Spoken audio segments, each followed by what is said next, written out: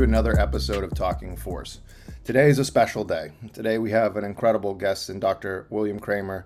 He's an incredible mentor of mine, incredible friend, and obviously well-accomplished researcher in his field. But specifically today, this is one of the first times that we'll get to see another side of Coach Kraemer, who is someone who has applied his research for years, for decades, in conjunction with other pioneers in the field, whether it be Boyd Epley or Jerry Martin, or I was fortunate enough at Yale to have him work alongside with our staff and really push the envelope.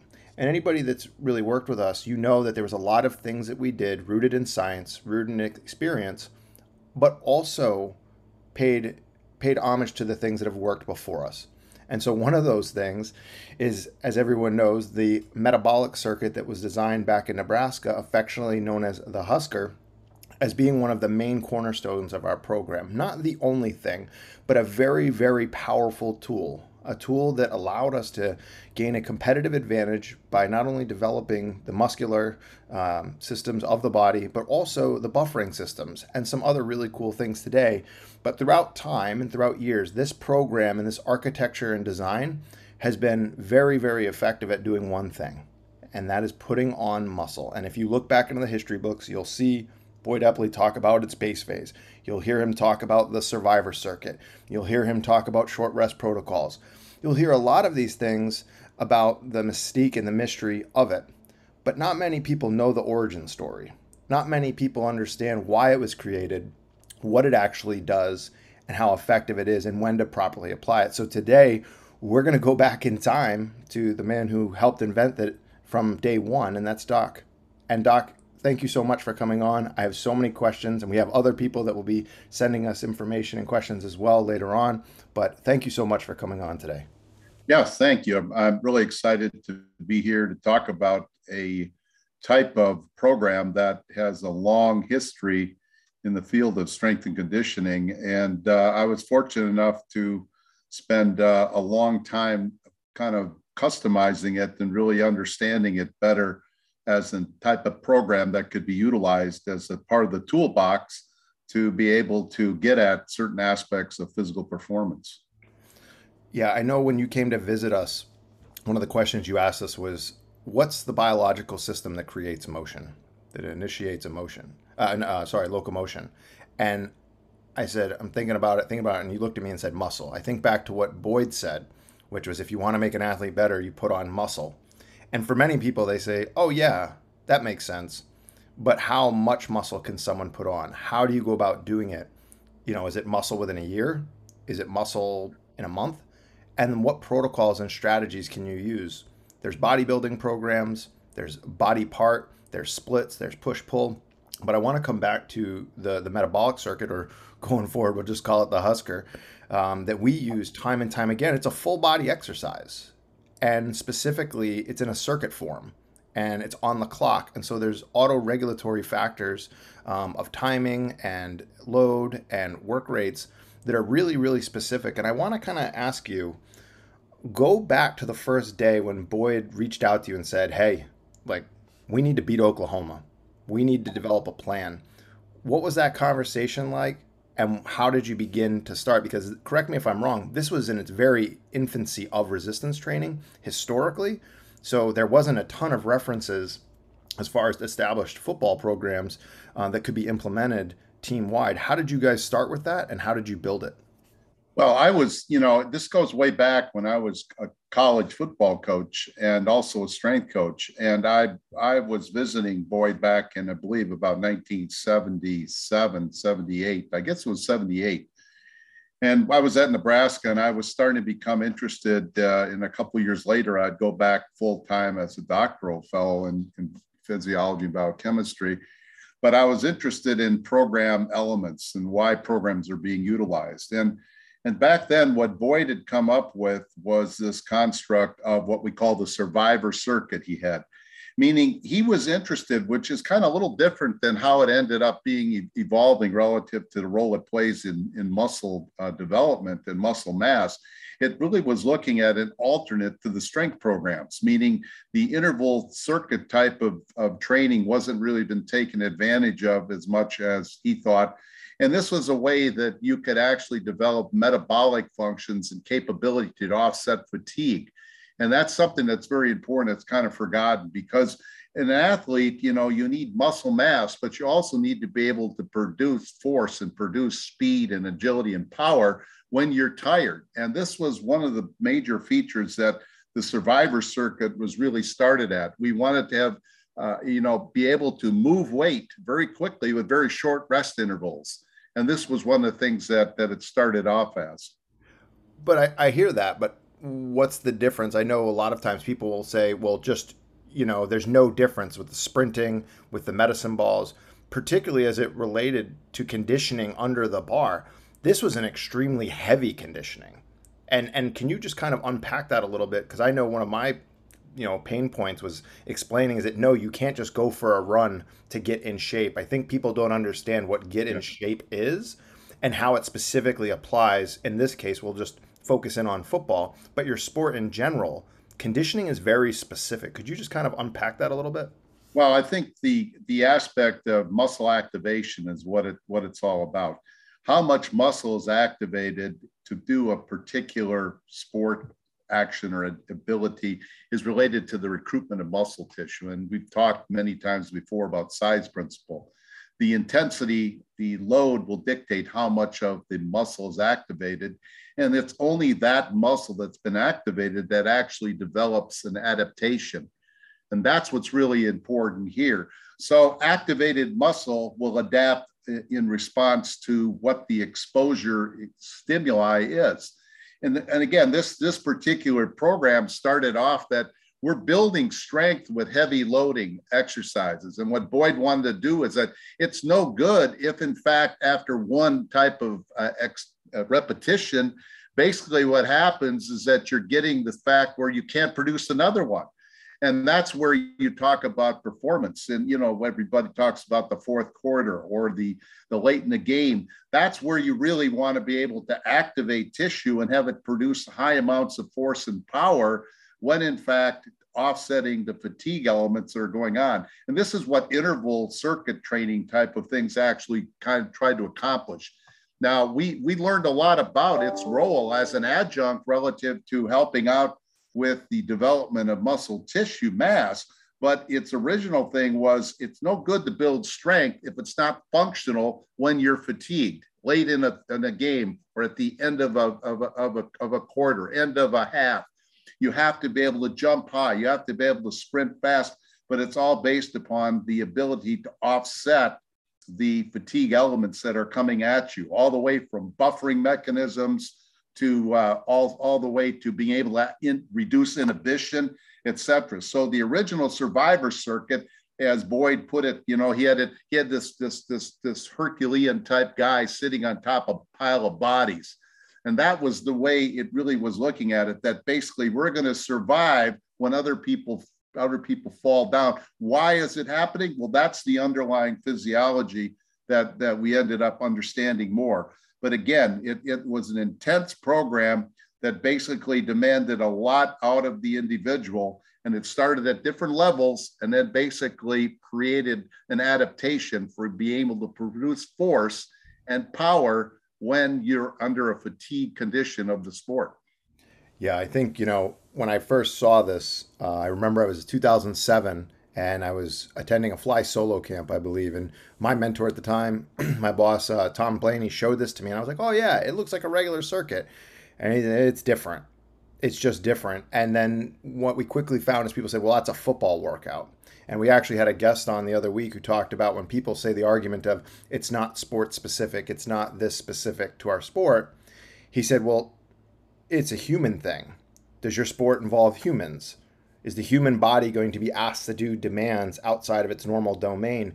So this program actually had incredible applicability across a wide range of sports as the base foundation, not only in your attention to detail, your ability to push through things that are challenging in a fatigue state, But I think also, and if you could just kind of elaborate on this, if you don't recover from this thing, you're going to have to default or result in missing a workout, or you're going to not be able to adapt because some of the loads, doc, that we're talking about on this thing, we're looking at work rates of almost 30,000 pounds in a half hour, 50,000 pounds in a half hour. And this is all occurring at 75% of 1 RM. Most of life, you're never going to experience something that recruits this much tissue and this much volume and this much load in such a short period of time. How did you guys go about figuring out what exercises and what those upper limits were and how to recover from it? Well, I think, again, you got to go back historically. This was an evolution of programmatic sophistication. It didn't start that way. Essentially, the survivor circuit, then now known as the Husker, started off with 3 exercises, typically a hip sled, a bench press, and say a power clean. And you did 10 repetitions with 10 seconds rest in between the exercises at a relatively high intensity. And that load was modulated if you successfully could do the 10 reps or couldn't do the 10 reps. So then you went to each exercise, and that was it. So it was a very low volume, but it started to expose people at level 1 to the conditions of the fact that you're going to get this dramatic level of hydrogen ion production. Now, lactate doesn't cause fatigue. It's not related to pH change. It's related to pH changes, but it doesn't cause it. But that's a myth that's many times misunderstood. But it shows you that fact that you have a high lactate type program, you got a lot of hydrogen ions that are basically getting in the way of the contraction types that we see with regard to movement. Now, what happens is that at level 1, it was just exposure. So the way this originally was looked at by Boyd was to be able to look at it as a Tuesday, Thursday workout surrounding the Monday, Wednesday, Friday workouts that were heavy and related to strength. So you're not developing a lot of strength per se with the Husker program. They was trying to develop toleration to intense fatigue. And that's one of the things that we have to look at, the fatigue process. And obviously then to kind of complement the strength training aspect that was going on as well. Now, as the Husker improved, as individuals could go to the next level, now you add 2 sets to those 3 exercises. Then then you move forward, and then you can add 3 sets. And then it evolved all the way to a 10 exercise sequence. Now it became a monster unto itself. And basically you can't do it as a complementary program 2 days a week, around 3 day a week, because now you got a 5 day a week program that's just not recoverable. So it ended up being that in our work and other work that we did over the years, it started to be an alternate exercise where you had strength one day, then you had the Husker at certain times of the year. You basically did it, and then you had a rest day completely. So the key factor with regard to the short rest programs, and remember, you got strength, power, and then you've got, if you're going to do it 2 days a week, you basically have to have a rest day following it. So we realized early on that you couldn't put a short rest, high intensity, high volume program when you're elevated up to the level 3 and beyond, that basically was going to be done the day before another heavy program. You had to need a rest day. And that's the mistake a lot of programs make. They do these high intensity, short rest protocols, but they don't have a rest day following it. And that's a problem too with athletics. People have to realize, as I think in one of the earlier podcasts, you have to realize what the sport coach is doing. So the bottom line is it's an integration of this type of program into a training sequence that has to be very importantly and strategically made. But the original Husker, the original survivor circuit, was to complement the strength program that was going on 3 days a week to get at the construct of fatigue resistance when repetitive muscle actions and fatigue happens late in the game or in the fourth quarter, end of the half, et cetera. That was its original intent. And then it got builded. As people got more adapted, they could do more. And as you mentioned, some people gain adaptations in the aspects of all their different physiological functions relative to reduced inhibition, buffering of acid, and everything else, where they can do a tremendous amount. And then you got to know when to really stop and think about, what do I do next? And obviously, with this, I remember when Boyd first spoke to me about this and I talked about implementing it. He said, just remember, this is the nuclear bomb of the weight room. And I'm like, okay, that's a little bit of hyperbole. There's a lot of great programs. And he said, no, it's like you could kill somebody with this because the tonnages and the loads are so high at such high intensities for many young athletes. It's the first time they're ever going to experience it. And he's like, you're going to notice some really profound changes, but make sure you do it with caution. And so if you're listening to this, some of the things that we instituted, one, you didn't get a chance in any program I was with, you didn't get a chance to do this program unless you showed an extreme attention to detail in at least the block or two blocks prior to doing this. Because what I wanted to know was, regardless of how athletic the athlete was, were they bought into recovery? Were they going to athletic training? Were they doing the right things nutritionally? Because there was no point in doing this program if they're a hot mess. This isn't something that you just stroll through, and you have a finite amount of times that you can do this before you kind of peter out. So we wanted to make the most of it. The next thing, when you run any of these programs, and you alluded to there's some changes, looking at the cognitive state of the athlete was very, very important for us in the moment to understand whether or not this was going to be effective. So if I ask them, how are you feeling? And they say, and they can't get a word out, or you ask them to do a simple math, what's 2 + 2 equation? And again, I was fortunate to be at Yale, so I know they should be able to do that. If they start losing these other systems early on in the program or at any point, you shut them down. If they start to throw up, some things happen like that. But again, that's not the goal. The goal is not to make someone sick. And so one of the things that you want to try to make sure that when you apply this is you don't get there. That's no different than when you go out on a football field and you say, we're going to run them into the ground, we're going to make them tough. You're not making them tough, you're making them sick. And not only that, is depending on the athlete you're working with, someone getting sick in the weight room or someone not being able to complete the workout, that was poor dosage on your part as the practitioner. And we've mentioned before, the weight room is like the emergency room. It's medicine. You're giving it to them. And so it's your obligation, your duty to make sure it's a best fit situation for your athletes with what you're giving them. And I know a lot of young coaches out there will say, well, I want them to learn how to push through. I want them to learn how to do these things. This is not the program to do that in. If you want someone to push through, you make sure they push through on the details of their workout card. You push through on their other aspects and other domains of their development. But in this program, if you want to get the most of it, you need to make sure that they're prepared. If when you look at the tonnage, which is your reps, your sets, and the weight moved, because these numbers are locked, and I know people go back and forth on tonnage. If your reps, sets, and intensities are locked, and you measure that, if they're not able to get out 30,000 pounds, it's been our experience, looking at DEXA data, looking at workout logs, they're not ready. And I think that Boyd, correct me if I'm wrong, he would wait until their sophomore or junior year to even use this program. So any program that we talk about or any program that you see has context and making sure that it's applied correctly, because what you don't want to do is ever use something that has good intentions and put it in the wrong application. Yeah. And when we want to do that, Doc, could you talk a little bit, you mentioned about the recovering. We're fortunate enough, we had force plates. We would go through and make sure that on Husker Day or on our activation days that we would see power levels return to at least 95% or greater. What are some other things, in your opinion, that you can use as a young coach to have context of, is this the right program? Should I continue, or is it safe to continue? What would you say on that? Well, I think the thing that came about to me is that this program, that the way when I interacted with Boyd, has to be progressively prescribed over time. You really can't just throw a bunch of freshmen, seniors, juniors, everybody in the same group and throw them into the same program. And eventually, this is where flexible nonlinear programming came about. We had to make a decision for each individual. Not every individual is capable of psychologically managing this type of program. And then from a coaching standpoint, you got to ask the question, is it really needed?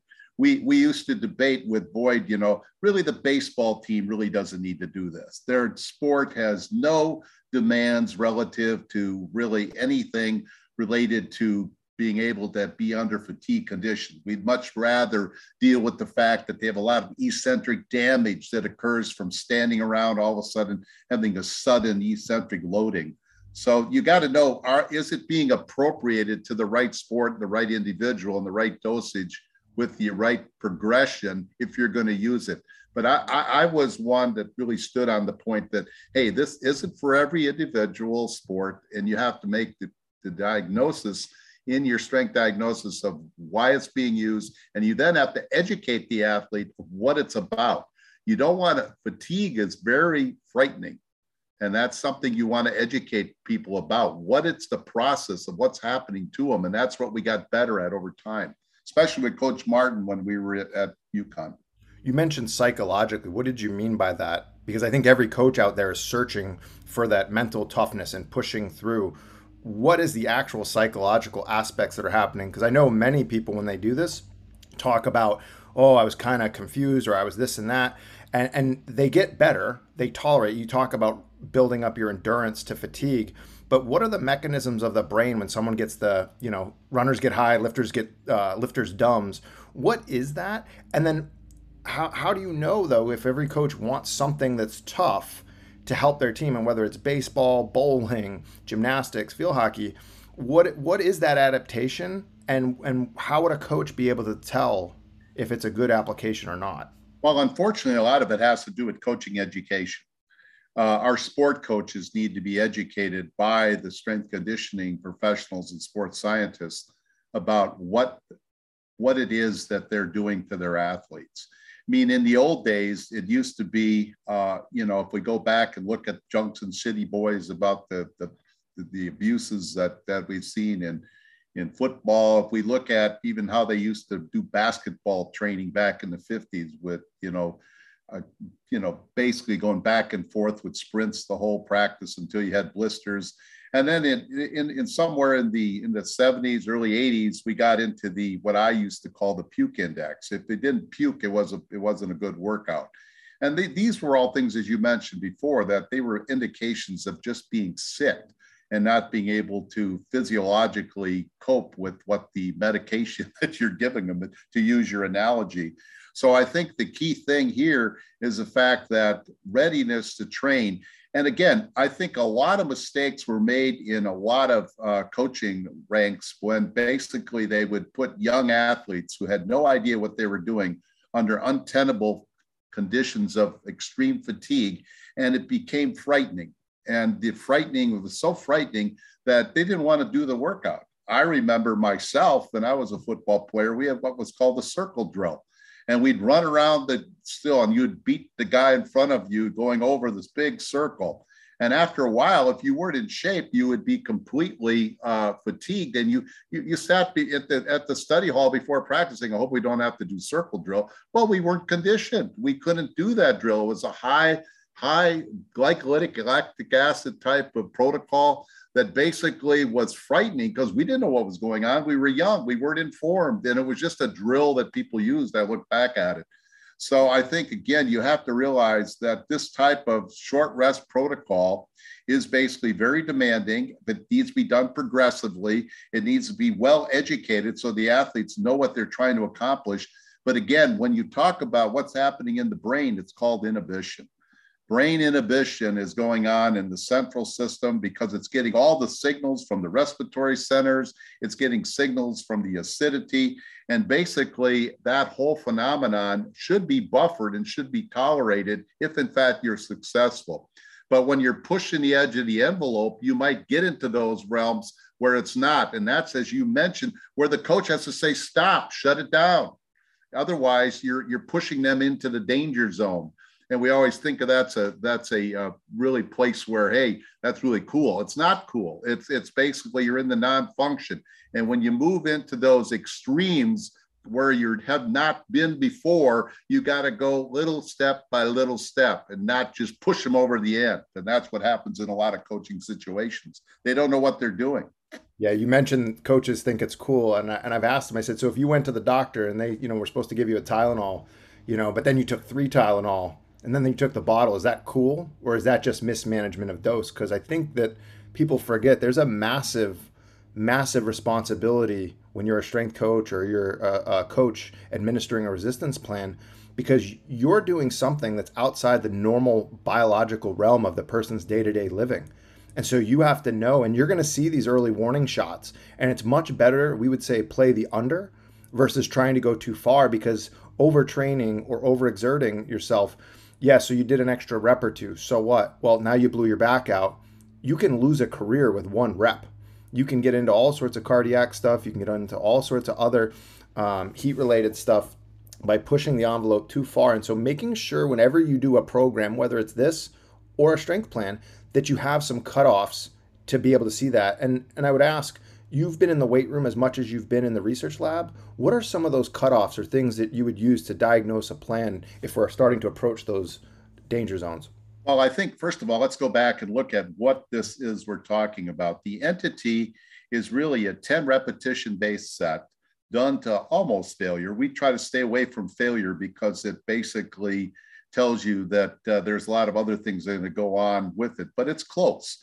And then you're having short rest. In the original survivor circuit started off at 10 seconds. And then you look at that, and then basically it went to now where a lot of the circuits now, short race circuits, are really traumatic when you go from 2 minutes to 1 minute. It really shows you the evolution. But I think the key thing is that what you're trying to do is allow the body to adapt to a number of different stress responses.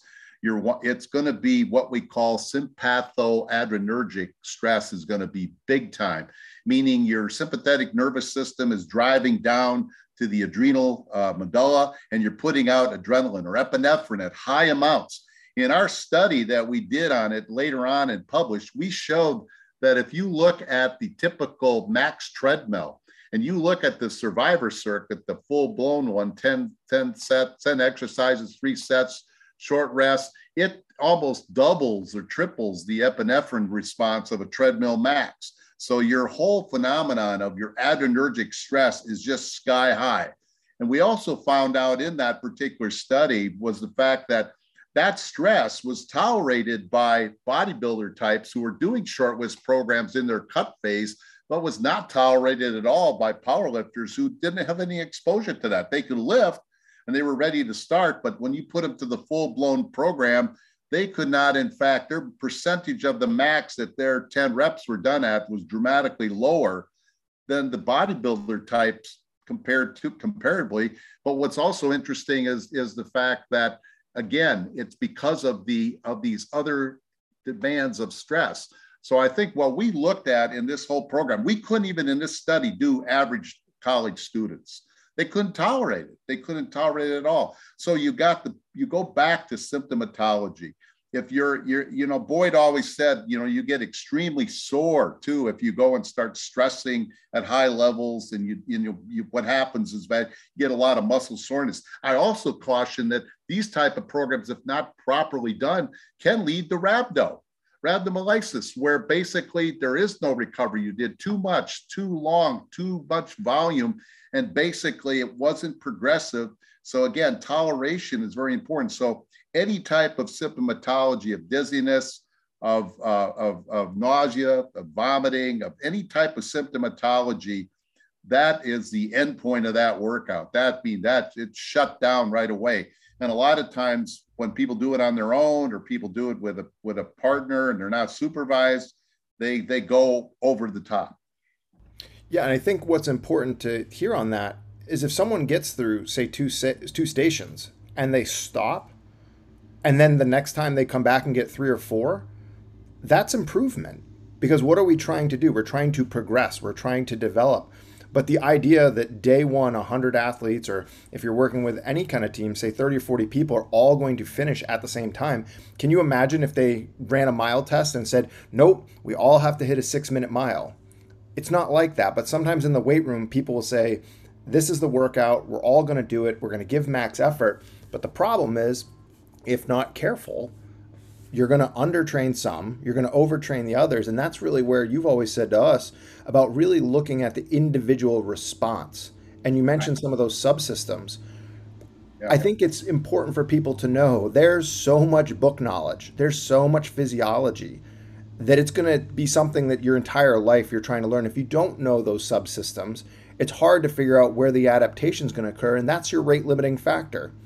But it's okay to do a program, find out the cutoff point, and then use the progression through that station or through that lift as a marker that yes, we're actually improving. I think that gets lost, especially in college, where it's a go, go, go. I want to make sure everyone's getting through it, but that's not going to ultimately lead to the best player development. Yeah, I think the big thing here is that we this is where flexible nonlinear programming, you really can't program everybody in a mass program. You can start off with a mass program of what you know important for the sport and everything else, but how people do different workouts. I mean, the really truly successful programs have a group plan, but then it's highly individualized as far as what they're doing in that group plan and how it's progressing, so that it's very difficult. A lot of times, circuit weight training programs of this type have been done in physical education classes. They've been done in fitness centers, and everybody's doing the same thing, going around the circle, so to speak. And unfortunately, that's not how the Husker, as we call it, is really to be implemented. It's to be implemented. When I was down in Nebraska, Boyd, we'd implemented in groups of 3, where we could look at people that were in 3 groups with the 3 exercises. So I think another thing is that if you're going to implement it, you have to really look at each training station as being a group of people that have the same type of progression level if you're going to do it. If I was doing it today and I had 20 stations, well, every station would be assigned a group that I knew you'd be, whether it be beginner, whatever, different level 1, level 2, level 3, advanced, and then they would do it. And if I had a group that's doing the big giant one with multi-exercises, I'm going to train them at another time altogether. But I think a lot of time, due to logistics, that's a problem. I remember one time a strength coach, I was looking at the programs and evaluating it one time decades ago. And I said, well, what happened to the one exercise that we said we were going to use? And he said, well, it didn't fit on the card. And that typified way back decades ago that people were so much managed by the logistics of the demands of the workout and the logistics that they didn't pay attention to what the heck the stimuli was. So it all goes back to what the stimuli is, what you're using that program for, the level that you want to use it at. And then it comes to the point too, where, where do you top it off or say, hey, I don't need to get them any better. They're fine.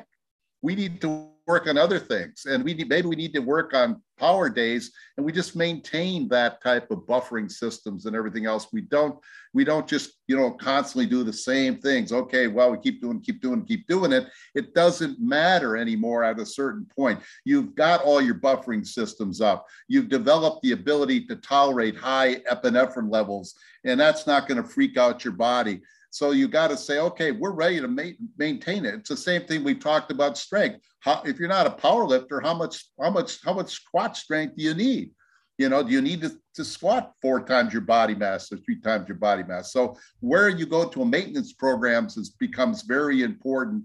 And then you got to worry about when you do it and how you do it. And basically that you're not making it excess when you're, the cost benefit ratio for doing more and how more is not there. Yeah, and I know for football, we typically saw that in around 50,000 pounds. So in 36 minutes of the 9-station format, right around 50,000 pounds, there's probably other things that you can work on because the load on that becomes so hard to recover from. There's other things you can do. There's other angles, there's other velocities, there's other things that become important. But typically, from the experience that I've had over the last 15 years of using this, is typically in and around 50,000 pounds or a 405 squat, 410 squat for 3 sets of 10 is where you start to see it. And could you kind of comment too on what do you think might be occurring at that? Well, I think what's happening is that when you get to a point on a particular workout where in fact you've made all the adaptations that are potentially available for the body to make, basically you bump against that genetic ceiling. And when you bump against it close to that genetic ceiling, you basically are in a scenario where the pushing it is not necessary. Now, we did a study back with my good friend, Kale Häkkinen in Finland. He looked at a study on his own with Olympic weightlifters. And over 2 years, they make very small gains in muscle size. All the gains are made in neurological adaptations that make an increase of maybe a few kilos, but that's again a weightlifting progression. So I think what we see here is, again, we're trying to do a number of things with this type of circuit programming.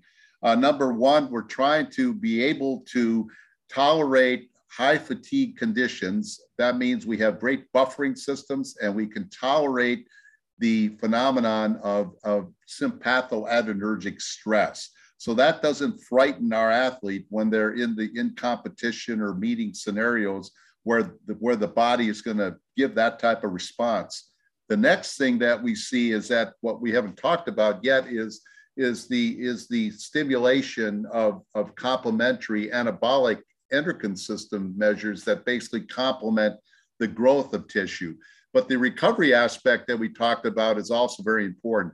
When you talk about the whole phenomenon of the recovery, remember, if you don't recover, cortisol starts going up. And cortisol, then you come back the next day, and if you hit it again with something else, cortisol is not going to go back down to resting levels. 24 hours later, we want cortisol levels, which are normal to go up high with the response to a very intense workout, training session, or sport, but we want it 24 hours later to come back down. And what mistakes people make is they don't know how to sequence workouts, they don't know how to sequence practices, and what happens is the cortisol starts making a slow, elevated rise along with muscle damage.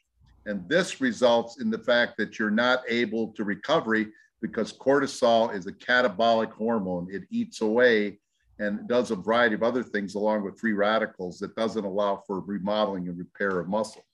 But I know that we had talked, isn't that something though that the plates can catch? Isn't that something that can be a great guide as far as being able to monitor that? Because I think back to so many of our conversations, you always said there's an assessment before you start. So whether it's checking the patellar tendon for tenderness, whether it's asking the athlete, what's your psychological state? Your body might be fine, but maybe you lost your mother, maybe you had something going on. But I think you had mentioned to us that the plates were a huge indicator to be able to throw in before any of these plans to kind of get a sense of both the kind of chronic adaptations that are going on and the acute state of the person. Yeah. I mean, I not to be hyperbole based on the podcast here that we're talking about, but I've been talking about the use of some measures of power, and the force plates, if they're there and they're able to be utilized, are really the construct variable that you can use. We've also used Vertec as well to be able to understand it. But I do think that the force plate gives you a lot of information about the readiness of an athlete to train. And I think a lot of the more elite type of sport training scenarios will utilize plates and have it. But I say that doesn't mean that if you're at a high school and you have no ability yet to get a plate and funding, and you're working on it or whatever, that you need to have some type of Vertec to be able to know if in fact there is a reduction in power. Power is really based in strength, but it's more sensitive to degradation than strength is. Strength, when you lose strength, and that's why we see in the survivor circuit progressions with Boyd, we saw the fact that when a person would come back the next time, maybe 2 exercises could be increased in loading, but the third one couldn't be because it was actually they weren't capable of doing the 10 reps. Yeah, absolutely. You cannot just carte blanche raise everything. You have to auto-regulate every set, every exercise, and each day independently, because what happens is they just kind of burn out. And we would always talk about you have a finite amount of time that you can do these exposures. And so to go in and overshoot the bench, say, and create a failure state, you now screwed up the rest of that workout. And so it's incumbent on you to know, I can back off here, I can, go a little bit lighter here, but we're looking at that total exposure at the end of the day, not any one particular exercise going to failure. Because as soon as you fail once, it's hard to come back from that. And we didn't want to ever do that. Yeah, one of the things that I think that Boyd did is we didn't necessarily make, although failure occurs, we didn't make failure the end point of the 10 reps. The other thing that's important to understand too is the fact that you're looking at a particular program protocol and you're trying to optimize it to what that individual can do. And again, failure many times creates a lot of aspects, especially how do you fail in a power clean? You can't. It's a multi-joint exercises. It fails at segments, and that's something that isn't even feasible in the real world. But the other thing I was going to mention is many coaches don't do, as you've talked about in the past, the inventory, the acute inventory. I think your last podcast covered that with Toby, the acute inventory of what's going on during the workout. And that's something that nobody pays attention to. And that's the problem we see with many places where you have one strength coach. And I was there. I was a strength coach back in 1975 with high school kids and everything else. One strength coach and have a whole mass of athletes. How do you manage all that? And you found out right away that the only way you can manage it is by basically condensing what the different time points are and what they're doing. And it becomes a challenge, but you have to look at the acute workout. So in sophisticated levels, where we're at today in 2022 is a lot different than where we were at 1975 or 1980 or 1990. We know so much more relative to the research, relative to what we know. And we got a lot of people that do not want to get into the weeds, so to speak, to really understand how to modulate workouts, how to monitor workouts, and then how to do the accounting, as you say, of the workouts to see what's coming next. And then monitoring, as we did with Coach Martin, all the practice sessions. So we knew what the coaches were doing. Because many times what we found, I think was mentioned last podcast, the coaches mess up the workouts you're trying to accomplish. And then you got to back off and go start over. You can't just drive through it. You've got to basically understand what's going on in the total scheme of the world that athlete lives in. Yeah, I don't know if they mess it up so much as they create that disruption. You always talked about disruption. They want to work on skill. Skill is important. That's why they're in the college. We are always going to be second to the coach that recruited them. However, if you want to have synergy and you want to develop an athlete, you have to be on the same page. And so when we talked about, say, I don't know, whether it's football or soccer, have that conversation. And then you, if you have done your homework and you've done your accounting, you can say to a coach, listen, you can do all these drills you want, but the largest liability, the largest area of weakness on this individual is strength. Let's back out of some of the other things. Because as you pointed out, you have that week of exposure, and that's sports, that's life, that's school, that's the weight room. And it's so for the modern coach, and especially in the world of analytics, you have to be the one that stewards that athlete's development process by bringing all the stakeholders together, having a plan, having a conversation, if not daily, but weekly. Are we trending in the right direction? I would ask coaches and sport coaches, are you headed in the right direction? Yes. Cool. What got better? And if you can't articulate to me, and not just you, the strength coach, but the sport coach needs to articulate, yes, our squats have gotten better. This person's at 1.5 times their body weight. This person passed their conditioning test. If all parties involved can't articulate the athlete development plan, then you're missing a huge opportunity. And I think it's relationships with the sport coach and relationships with the athlete.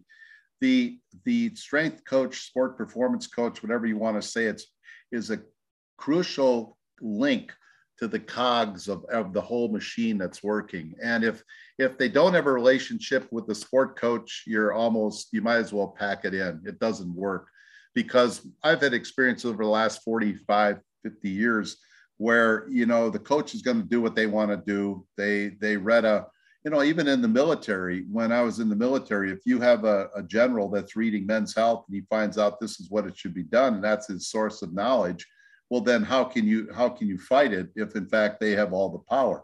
So a lot of times what you see is the fact that hopefully education and knowledge and awareness by the coach and by the athlete and by the individuals involved in sports medicine, et cetera, are all going to be, as you like to use the term, aligned. So this is the case. And I know this is something that, I've been appreciative of working with you when I did, and also at Ohio State. We're aligning things, and it's not easy because knowledge is threatening to some people.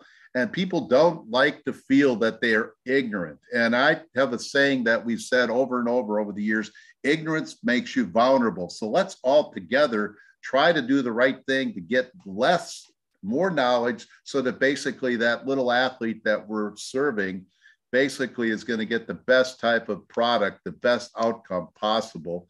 that they can achieve their dreams. And again, not every athlete can go to the top of the ladder. Not everybody's the gold medalist. And I used to always, really object to people that say anybody can be a world champion. We had a lot of people say that in over the last 40 years that I've been in strength training, trying to convince anybody can be a world champion. Anybody, well, there's a pool of people that can be a world champion, but we're not worried about that. We're worried about our job is to give you the best opportunity to train and condition and be ready to take on a competition and be successful within your level of genetic adaptation, genetic availability, and have good self-esteem. I mean, I feel so bad for athletes that come out of sports with a negative self-esteem because they were misappropriated, they weren't coached right. No mentorship really occurred. Yeah, and I think that that's what we're seeing now, right? It used to be one coach. You mentioned back in the day, you'd be one coach with all these teams and all these athletes. But now, kind of the modern paradigm is you have a sports psychologist, you have an athletic trainer, you have all these different, nutritionist subsystems and support networks, and everybody plays a role in that athlete. And definitely performance in that paradigm has shifted towards the kind of holistic approach. But I think, again, a huge opportunity in that team is to kind of lead the conversation of, well, what are we doing at the individual level? What does this person need? Where are they headed? And understand too, because I've spoken to some sport coaches, they're the ones who get fired. And I think that's something that's going to have to be discussed moving forward, is that it's kind of hard when I'm in the last year of my contract. I'm not necessarily looking at the long-term impact of something. I'm trying to make sure I can pay my mortgage, but the nutritionist isn't getting fired. The sports medicine's not getting fired. And I think that that's the rub that kind of is the elephant in the room that nobody will talk about. Yeah. But if you don't have those conversations, not only do you underperform, ultimately the athlete is going to be the one that suffers. And I think you owe it to any athlete you work with, especially in the role of performance or strength and conditioning, to have their best interests in mind. And that's certainly an ethical challenge. Well, I think the whole phenomenon of alignment and understanding where the conversations need to occur with regard to the other professional entities in the world of your sports program development, sports performance aspect need to occur. And that's where, what the military has gone to is evidence-based practice. And while evidence-based practice is vital and important, it's like a compass needle. It'll send you the right direction, south, but there's not enough studies to take you to step by step for each individual. The same thing, again, I made the analogies way back 35 years ago at a conference lecture. It's like the physician. Medical professionals are in the same problem that the strength and conditioning sport performance professional is. They've got to take the science and understand it, try out the approach and see if it works, but then assess it. And even psychologists, they'll tell you, I remember having a talk with my friends when I was in the Army, it's this Army psychiatrist, say, well, I got about 5 theories I can work on with this individual. So I pick one that seems to be the most obvious, and then I see if we make progress. But again, that comes back to assessment, comes back to evaluation. And many times people get overwhelmed with the whole phenomenon of all the work that's involved. And then you spend a lot of times in meetings, you spend a lot of times doing other things rather than doing the assessment and the evaluations. And I think you brought it out best when I was at your place a while back, a few years ago. You're talking about what your internship program was and how you taught people to have to get home at night at about 8, 9 o'clock, 10 o'clock and be able to have to still think and do things. And the fact is that success many times it comes in the way you're going to be able to quickly assess what happened that day with the athletes you work with and what they're going to do next, get it programmed. And obviously technology is what's helping us do that more efficiently than we have had in the past. I mean, I used to use cards, and Coach Martin and I at UConn, when we started in the old days, we're using cards and having to go through that and type it on Excel sheets for crying out loud. I know Coach Tovey was going to lose his mind if we had any more cards, so that's where his big push for the auditor and the slicer went. If you haven't heard that podcast, take a look at that with Coach Tovey Zimnicki, and then applying that with the Team Builder platform saved us a lot of time and a lot of paper. But I think that, you hit it on the head, especially in the situation we were in. I didn't like keeping interns there till 9 o'clock. I didn't like being there till 9 o'clock, but it's what had to be done to do it right. The success that we had took time. And, ideally, if you don't want people staying late, then give us a staff of 15. You got 32 teams, you want them to be elite. It takes time. And that care that goes into the program, I think the athletes see that. The athletes understand the effort that you put in when they look around, and their program's a little different. It's 5% different. It's a modified exercise. It's an addition of something. And that's really what you need to do when you talk about truly being at the tip of the spears, to individualize those exposures, those stimuli to exactly what needs to be done to get an adaptation that's going to help you. Yeah, and I think the again, you got to go back to the book I always brought up with you guys by the Nobel laureate, in psychology, Fast Think, Slow Think. It's easy to make quick observations and correlations environmentally and what you deal with and what you've done with Fast Think because there's no energy involved. It's quick response. But the real challenge is the slow think when you got to go in and try to study something, try to understand it, read, do the real work. That can take up to, the estimation was it can take up to 27 to 37 more percent metabolic energy of the brain to do that with the different hubs that are working on it. Plus, there's a lot of subconscious stuff that goes on that's also energetic as well. So I think the challenge today many times is how do we manage the number of athletes we have? Now, at many places, you have coaches that have X number of teams and they can manage it. So I was at a recent conference down at college in New Jersey, and I think I heard right when I listened to the assistant strength coach at Princeton say, I think there's about 7, 8 assistants, so they can manage the different programs, the different sports. But again, when you talk about having 36 sports, you talk about all the athletes are involved.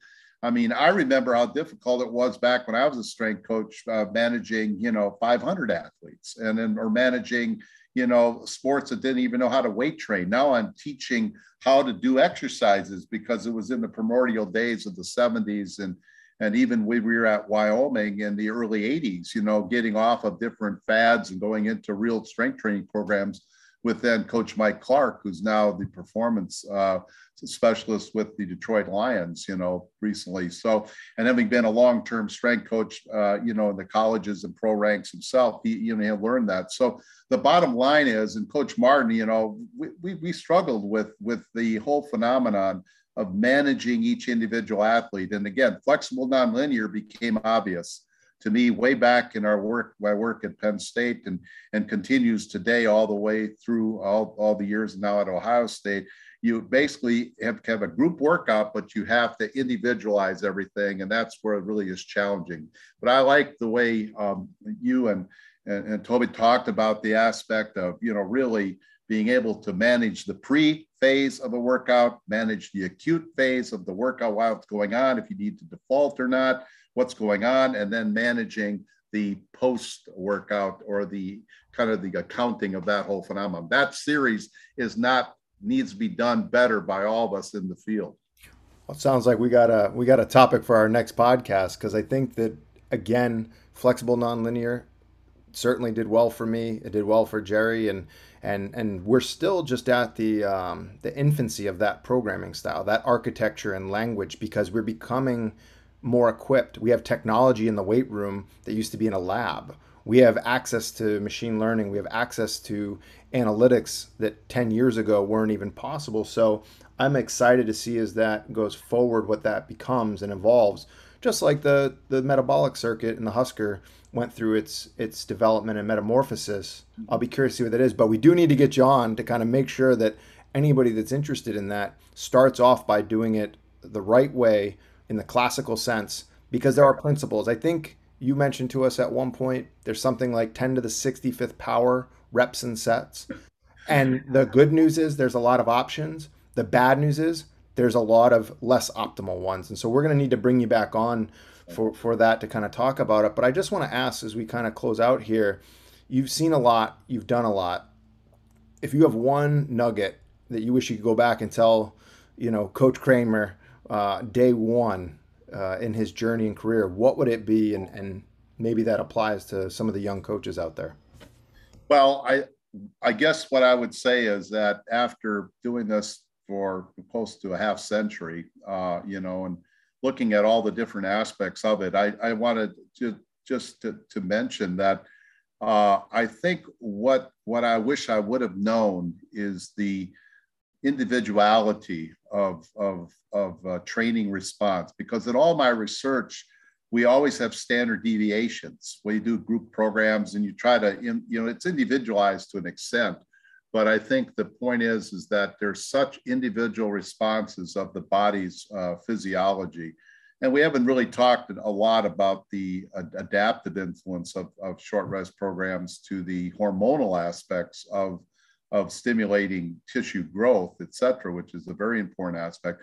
But I think it's really highly individual, and that everybody is working at a different step in their progression to their genetic max of a particular parameter. And I think many times we didn't really understand the individuality and the specificity of the individual workout. That's the other thing too. The fingerprint of the different workouts are so different. And I think when Dr. Steve Fleck and I wrote our first book, we looked at the acute program variables, and we came up with a model that, there's probably 10 to the 67th power of different programs. If you include all the different variables in the 5 domains, it drives you crazy. But there are optimal programs that basically can be done, but it's only optimal in a certain period of time at a certain temporal time frame for that individual. And that workout may not be optimal or do anything later on or before. You can put the wrong program too soon. You can do all these things. And that individuality has to be incorporated in how you manage the athletes, and then how you interact with the sport coach. Because again, I use the term mess up because that's the way I felt about it. The coach would come in, and when I was a strength coach, and say, well, we're going to do this, we're going to run them for 3 hours on the basketball court. I said, well, crying out loud, you do that, I might as well not even strength train, just give them a day off. That you're messing up my sequence, my programming. As I got more control and power, and even working in the military, it's so very important for resilience and recovery and aspects. And I had to spend a lot of time trying to say, hey, the battlefield's an anaerobic battlefield. We have to have strength and power. And we're now, even over many decades, still working to that point where warfighters need to be strong. They need to be capable in a lot of factors beyond just running the 10-mile road races and be able to do a 25-mile rucksack carry, et cetera. So it's still, everything is still in a primordial manner in many aspects as we move into really sophisticated programs for athletes for optimal player development, program development. So I guess I wish I would have known more about the individuality of the response to a given stimuli, knew more about the fingerprint of each workout and what it means, why I'm doing it. And again, you have both the recovery aspects that we haven't got into enough. We can do that another day, and how it develops muscle, how muscle remodels and recovers. That's a whole nother nice discussion to have. But I think we've covered kind of the origin of the survivor circuit. It starts off very slow, very progressive. It's managed individually, and not everybody is going to need it to the same degree. And that's one of the things we got to think about. So I don't know, that's about all I can say. And it's a fun part being involved with just a discussion here today on this very domain of short rest workouts, which this was really crucial because of the intensity load that was utilized. Well, Doc, as always, whenever we talk, I end up having more questions than when I started, but definitely take some time to think about some of the things that you said today. And I think if you're listening, figure out how you can apply one thing that you heard today into your day-to-day program. And whether it's short rest cycles, whether it's layouts, whether it's alignment with your sport coach, what can you do 1% better? And that'll ultimately help your program as a whole and your individual athlete development. Any other questions, we'd love to hear from you at hawkindynamics.com. Feel free to reach out. And Doc, we'll definitely get you back on here soon, and hope you have a great summer, and we'll talk to you later. Thanks again. All the best. Be smart, be well, and stay safe. Thank you. Doc.